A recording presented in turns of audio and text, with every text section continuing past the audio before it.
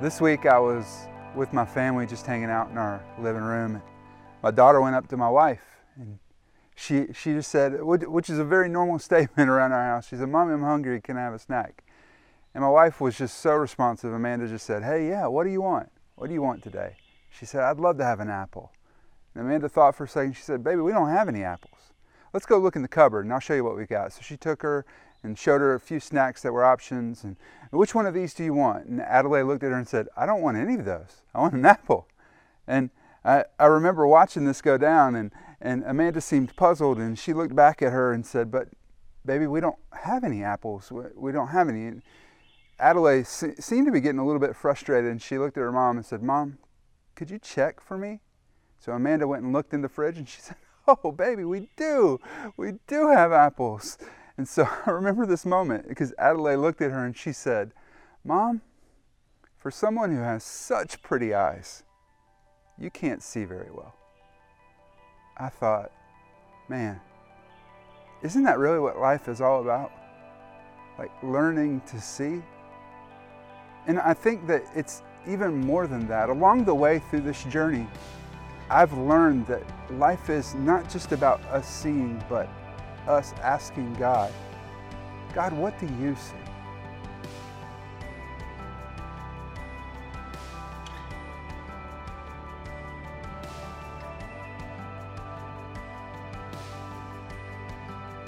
In 2 Samuel, the Bible says that to the faithful, you show yourself faithful. To those with integrity, you show integrity.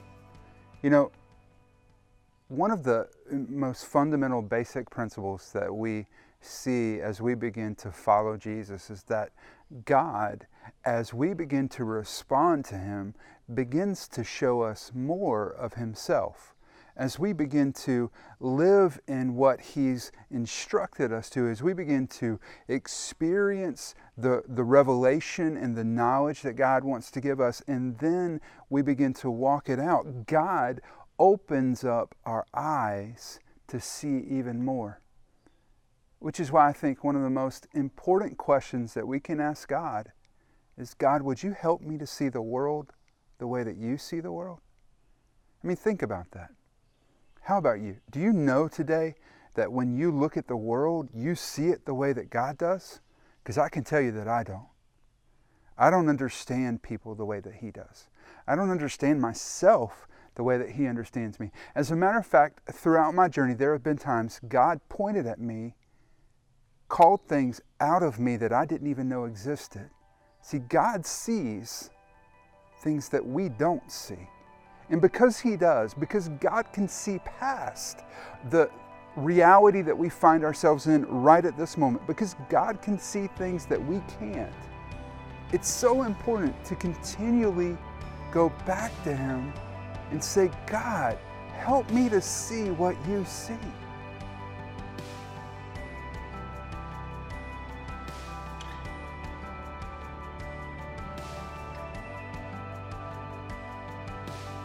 You know, I remember a time in my life when God began to open my eyes and show me something that He saw that I didn't. When I was younger, I remember growing up and coming to visit Stanley County. I grew up right outside of Charleston, South Carolina, and God began to really grow and develop a love for this area. And I remember a friend of my dad's, as I was talking about how much I loved being here and how passionate I was about this area, his friend looked at us and said, "Hey, you see, he's going to move here before you do."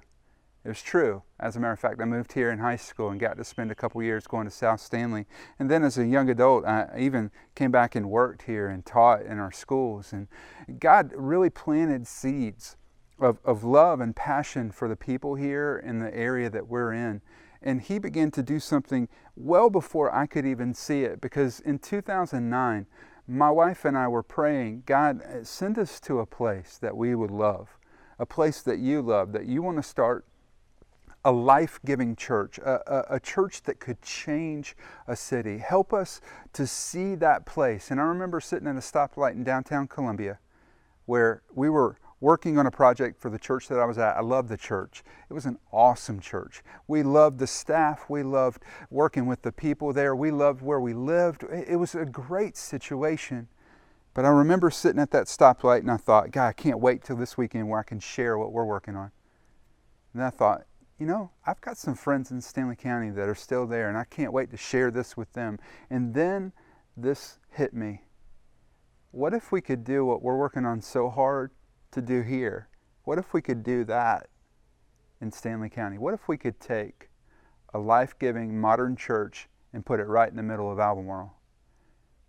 And really, I'd never thought about that before. I'd never seen that. But God opened my eyes and let me see what He sees.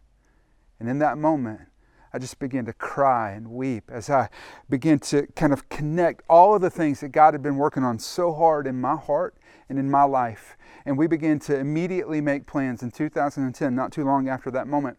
We made a decision. We committed. God, we're going to do this.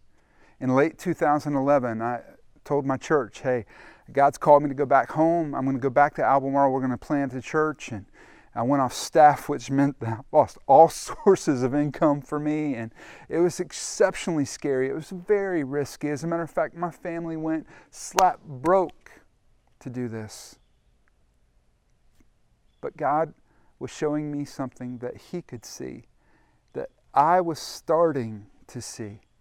So we moved back in 2012, and it wasn't too long that people around us started to see what God saw. And we had a team that assembled, a group of about 50 people. So in September of 2012, we launched our church. And on that day, we had over 230 people. Now, most of them were friends and family, because it wasn't too long that the numbers started to dwindle down. As a matter of fact, that happened for us over about 6 months. That's normal. That happens for most churches that start the way that we did. So in February of 2013, we hit our low point. It was a Sunday where we only had 91 in attendance. 91. But from that Sunday, we never looked back, because God saw something that He wanted to do in Stanley County, and He chose Vortex to do it through. This past June, the month that we just closed out, our church averaged 380 people in attendance. That's a summer month. A summer month, we averaged 380 in attendance. That's a remarkable thing in a town that's barely 16,000 people. As a matter of fact, from our low point, that represents over 400% of growth in just about 3 years. And there's a number that I think moves me even more. It's that since we started, 524 people have made a commitment to Jesus at our church. 524. Think about that number and put it in context of only 16,000 people in this city. 524 people have made a decision to give their lives to Jesus. What a remarkable thing God is doing. I don't know about you, but in this moment, right here, all I want to do is just stop and say thank you. God, you've been so good to us. You've been so faithful. Thank you for using us. Thank you for choosing us. But God, we don't want to just say thank you. What we want to say is continue to open our eyes and let us see what you see. So I think one of the questions that, as we move forward after celebrating what God has done in our church over the past 3.5 years, one of the questions that we need to continually ask is, God, what do you see in the church? So today, as we kind of take our next step forward, I want to point a few things out that I think the Bible makes clear that God sees in this world and what God sees in the church. The first thing, we find this kind of tucked away in 2 Peter, where the Bible says that He doesn't want anyone to be destroyed, but He wants everyone to repent. You may have learned this verse the way that I did, that God doesn't want anyone to perish, but He wants all of us to have experience repentance and then have everlasting life. For me, I think one of the things that we've got to see is that God loves everyone. God loves all people, and He wants everyone to be saved. God wants everyone on the planet to have a relationship with himself. That's his will. That's what his desire is. So let me just answer a question that many of you have. Sometimes we have that question lingering, and we have that friend who doesn't know Jesus, and we love them. We want them to experience the power of life that we've found in God, and we keep saying, I just don't know if God wants them. God wants a relationship with them. You don't have to worry about answering that question. God has already answered that one for you. He wants a relationship with them. The question is, how? How is he going to build a relationship with them? What is the tool that he's going to use? And we see that in Ephesians 3. In Ephesians 3, verses 10 through 11, and I'm going to read this for you, the Bible says that God's purpose in all of this, all that he's been doing, God's purpose in all of this was to use the church to display his wisdom in its rich variety to all the unseen rulers and authorities in heavenly places. This was his eternal plan, which he carried out through Christ Jesus our Lord. You see, God's plan from the very beginning has been to use the church to put on display Jesus. That's exactly what God wants to do. So the greatest source of hope that we have in this entire world is the local church. It's interesting. I mean, we live in a year, in a time, in an era right now, as it's election season, where there are so many institutions that want to promise you hope. There are politicians that want to promise you that hope can be found in them. But that's not where we find hope. Hope really is found in the local church. It's found in the message of the gospel that God entrusted to the local church. And if we think about those two realities, that God wants everyone to experience a life-giving, life-changing relationship with himself. He wants everyone to be saved, and that God's plan for hope in restoration and redemption, God's plan for that on the planet is found in the local church. We need to realize this, that for more people to be saved, the church needs to grow. For more people to be, and that's one of those things, and I think we put those two ideas together. We all get that. But it's interesting that we push back against that. You may say, I've never pushed back against. I want my friends to come to know Jesus. But there are churches in our area who would say this: I don't want a bigger church. You ever heard anybody say that? I don't want a bigger church. I don't understand what people say when they say that. Do they literally mean, like, I don't want more people to meet Jesus? Because that's what they're saying. Like, bigger church isn't about bigger numbers. Bigger church is saying that there are more than 524 people in our county that need to know Jesus. There are families that are hurting in our community. And as long as there are people that don't know Jesus, people that are hurting right down the street from us, our church is not big enough yet. Because God chose to use the church to spread a plan of redemption. It's God's will to use the church to do that. So if that's going to happen, the church has to grow. And anything that grows becomes uncomfortable. I've even heard some of you express, as our church has grown over the past few years, I feel like I'm disconnected with some people. And there are so many people at our church that I don't know. Well, that's what happens as a church grows. That's a part of the reason that people push back against growth. Because even though they'll say, hey, we want a bigger church. We want to reach people. We want to see people experience this life-giving, redemptive power of the gospel. Part of the reason that they push back against it is because they don't want things to change. But the church must grow. As a matter of fact, I think that if a church is not growing, much like us, it's dying. If we stop innovating, we stop pushing the boundaries, we stop saying, God, help us to see what you see. If we stop that, in that moment, we start dying. So, as we've been praying and saying, God, help us to understand how you want to grow your church, one of the things that we've told you all along is that we want to be one church with one vision in many locations. One church, one vision, and many locations. If you think about it, as you begin to add more people, there's only two options, aren't there? It's that the church itself gets bigger. You get a bigger container to put the more people in, or you get different containers so that you can keep the size small. And we want to keep the size small so that you can relate and connect to the people that you go to church with. So that means that we're going to eventually be one church in multiple locations. What a powerful thing to know, that there could be someone worshiping across the state to the exact same message that you're listening to, growing under the same leadership that you're growing under.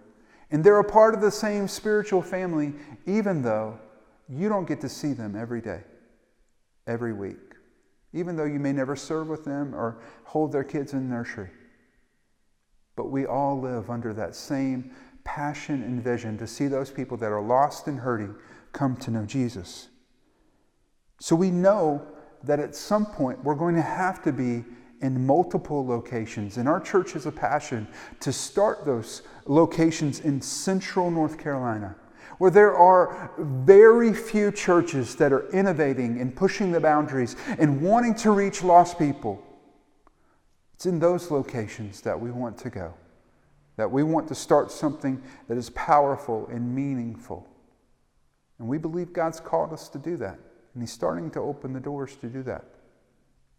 But there's a second component to that, is that we have to be one church, one vision, but many different leaders.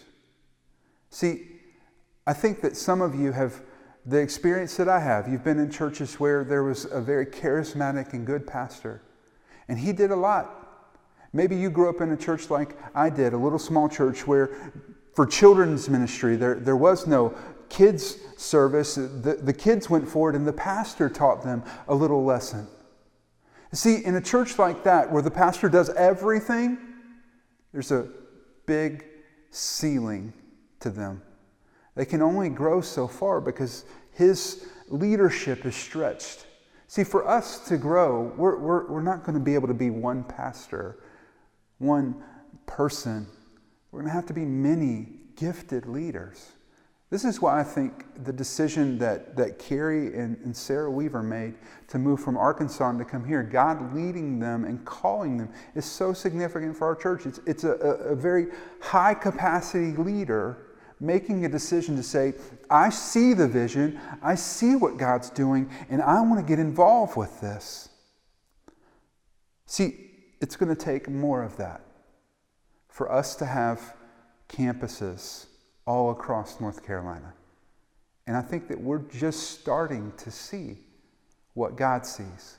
When God sees one church that's passionate about the gospel, a church that's passionate about people, a church that loves really well.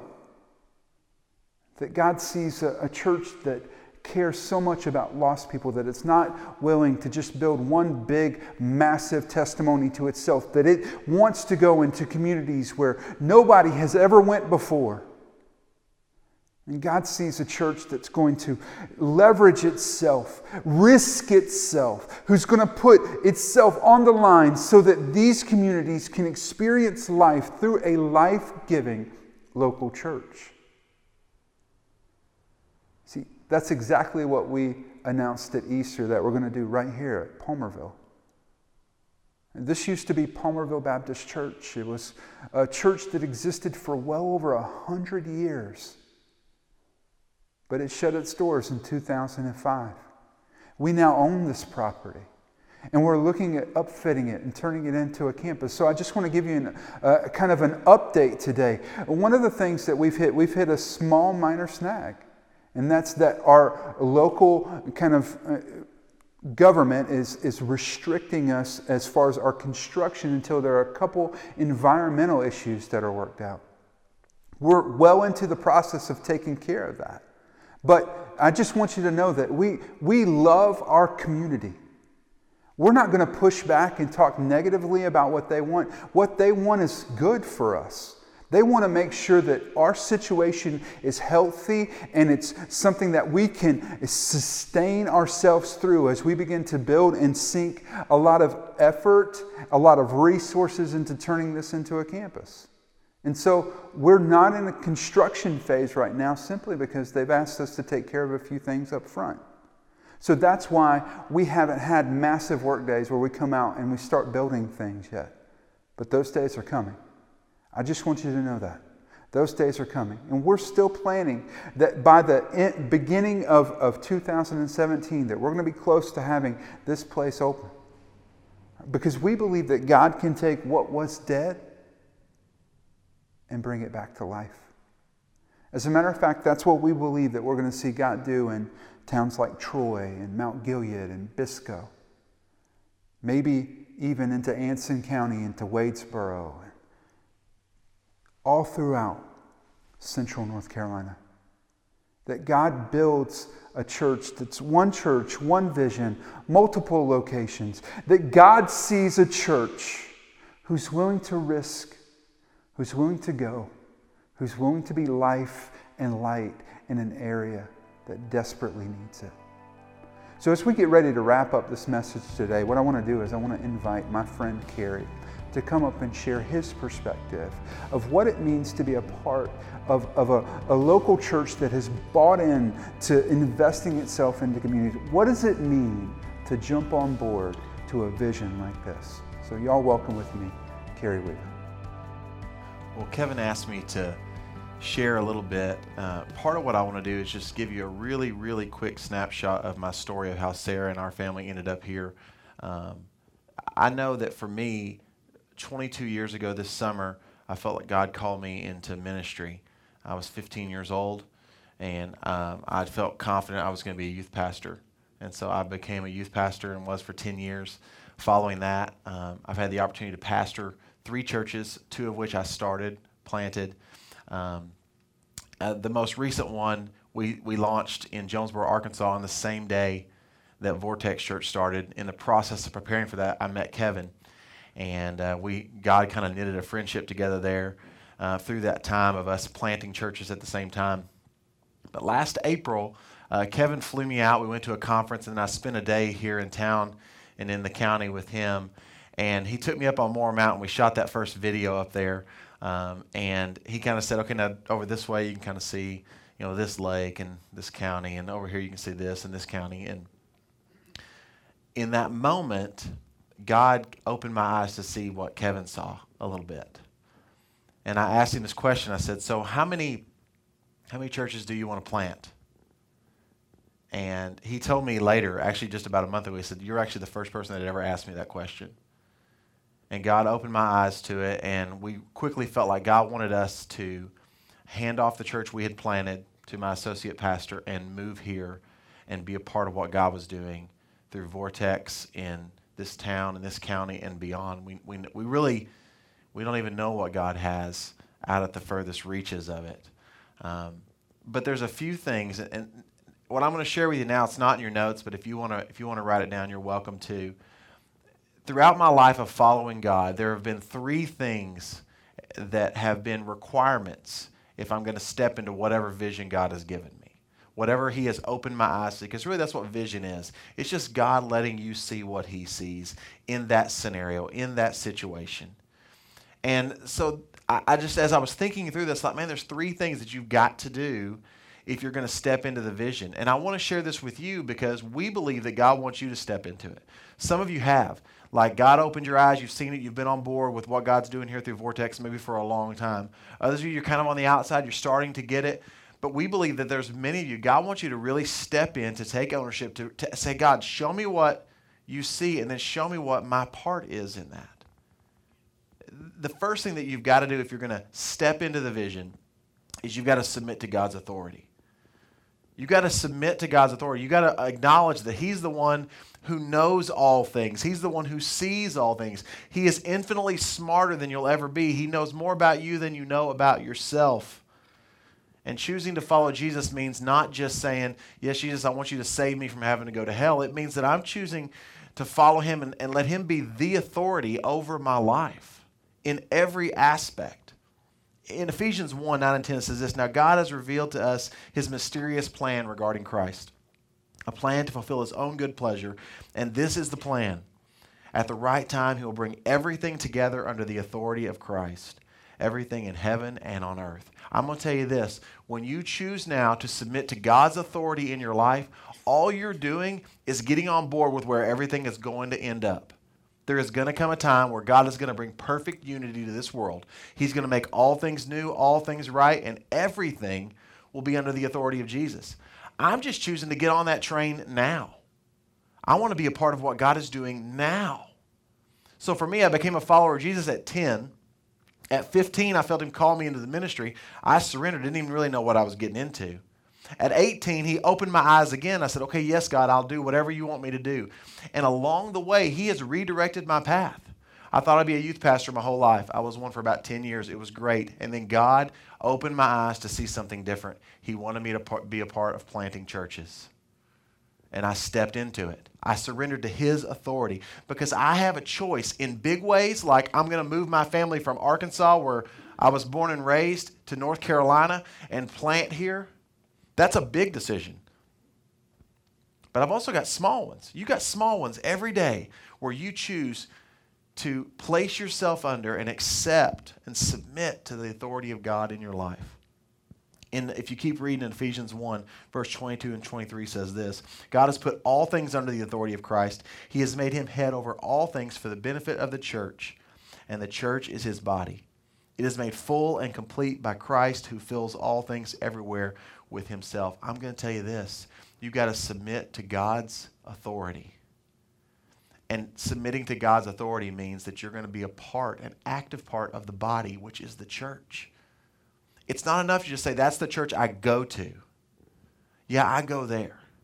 You've got to be that. You've got to become a part of it. You've got to submit to God's authority. But then there's another thing. And this is one that, I'll be honest with you, it's difficult for me. You may identify with this. You've got to submit to God's leadership. And I don't mean God's direct leadership. I mean God's indirect leadership in those men and women that He puts in your life as authorities over you. You've got to do that. In Ephesians 4, 11 through 13, it says this, now these are the gifts Christ gave to the church, the apostles, the prophets, the evangelists, the pastors and teachers. Their responsibility is to equip God's people to do His work and build up the church, the body of Christ. This will continue until we all come to such unity in our faith and knowledge of God's Son that we will be mature in the Lord, measuring up to the full and complete standard of Christ. Until Jesus comes back and everything is perfectly united under His direct leadership, He has put leaders in our life. And we've got to submit to that leadership. I'm going to tell you this, if you can't submit to the authority that God has placed in your life, you're never going to fully submit to Him because you're going to be holding out. No, I'm not going to listen to anybody. I'm just going to listen to God Himself. If God doesn't tell me, I'm going to tell you this, God has put authority in our life. He has. For me, that earliest authority was my father. He was my father, but he was actually also my pastor. I grew up in a pastor's home. The first church I ever worked for as a youth pastor was for my dad as the pastor. He was that authority in my life. I've had different moments where I've had to submit to God's leadership. You got to submit to that authority that God's put in your life, that God-given, because He puts leaders in our lives. And if we're unwilling to submit to their leadership, then we're never going to fully submit to God. And He uses them to first point us to Jesus.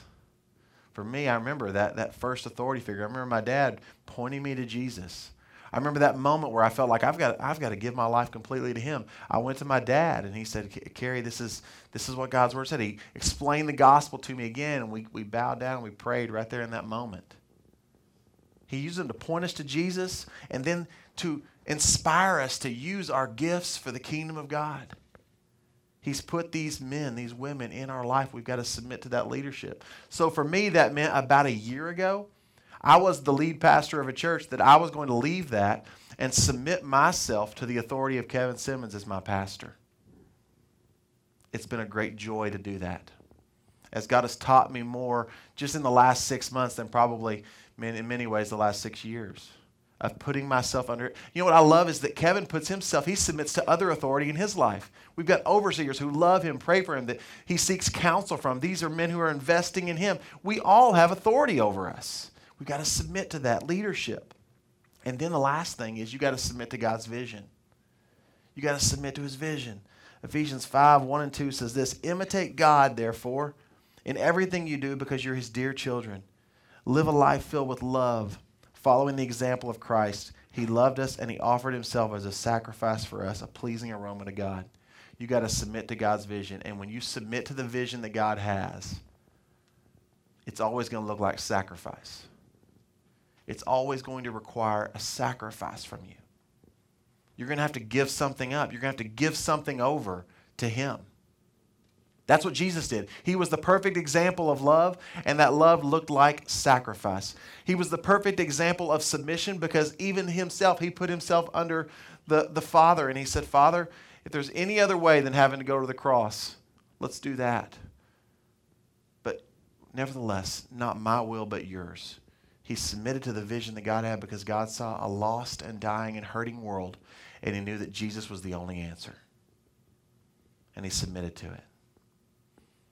So if I'm submitting to God's authority and I'm submitting to his leadership, the men that he's put in my life, the pastors, the teachers, if I'm doing that, then I'm going to submit to his vision and what God has. I'm going to tell you this. If you're here, you call Vortex home, you're submitting to the vision that God has for what we're trying to do, of the people that we're trying to reach in the way that God is going to lead us to do it.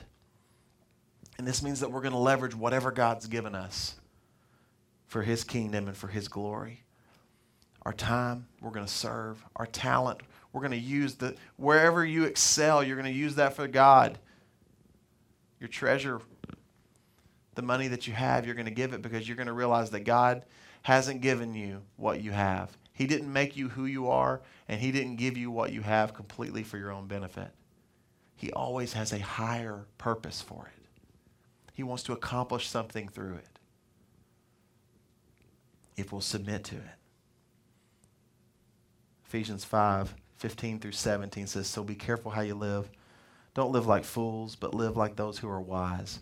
Make the most of every opportunity in these evil days and don't act thoughtlessly, but understand what the Lord wants you to do. God wants you to submit to his vision. God wants you to get into it, to step into it. We believe that our best days are ahead, and that's not just like a cliche thing that we throw out because we know that God has a bigger and higher purpose. We know that God's not through with us yet. We know that God wants, and so for me, it's a privilege to be able to step into and say, yes, God. Because here's how that happened for me. I sent Kevin a text one day. I was in Arkansas. I said, hey, man, how you doing? And he wrote back, I'm good. And then he said, I'd be a little bit better if you'd move here and help me start some more churches. And I thought, I was already thinking that. Thanks for inviting me. And I stepped into it. Now, for a lot of you, God's not going to ask you to pack up your family and move 6 or 7 states away. But he's going to ask you to sacrifice all you've got. To not cling to this life and the things of this life, but to say, God, whatever I've got, use it. I want to reach my neighbors. I want to reach people in other cities and counties that it's not just that I'm not going to see them every week. I may never even know them in this life. But God, you're going to use us to reach them. You're going to do something there. And you can step into that.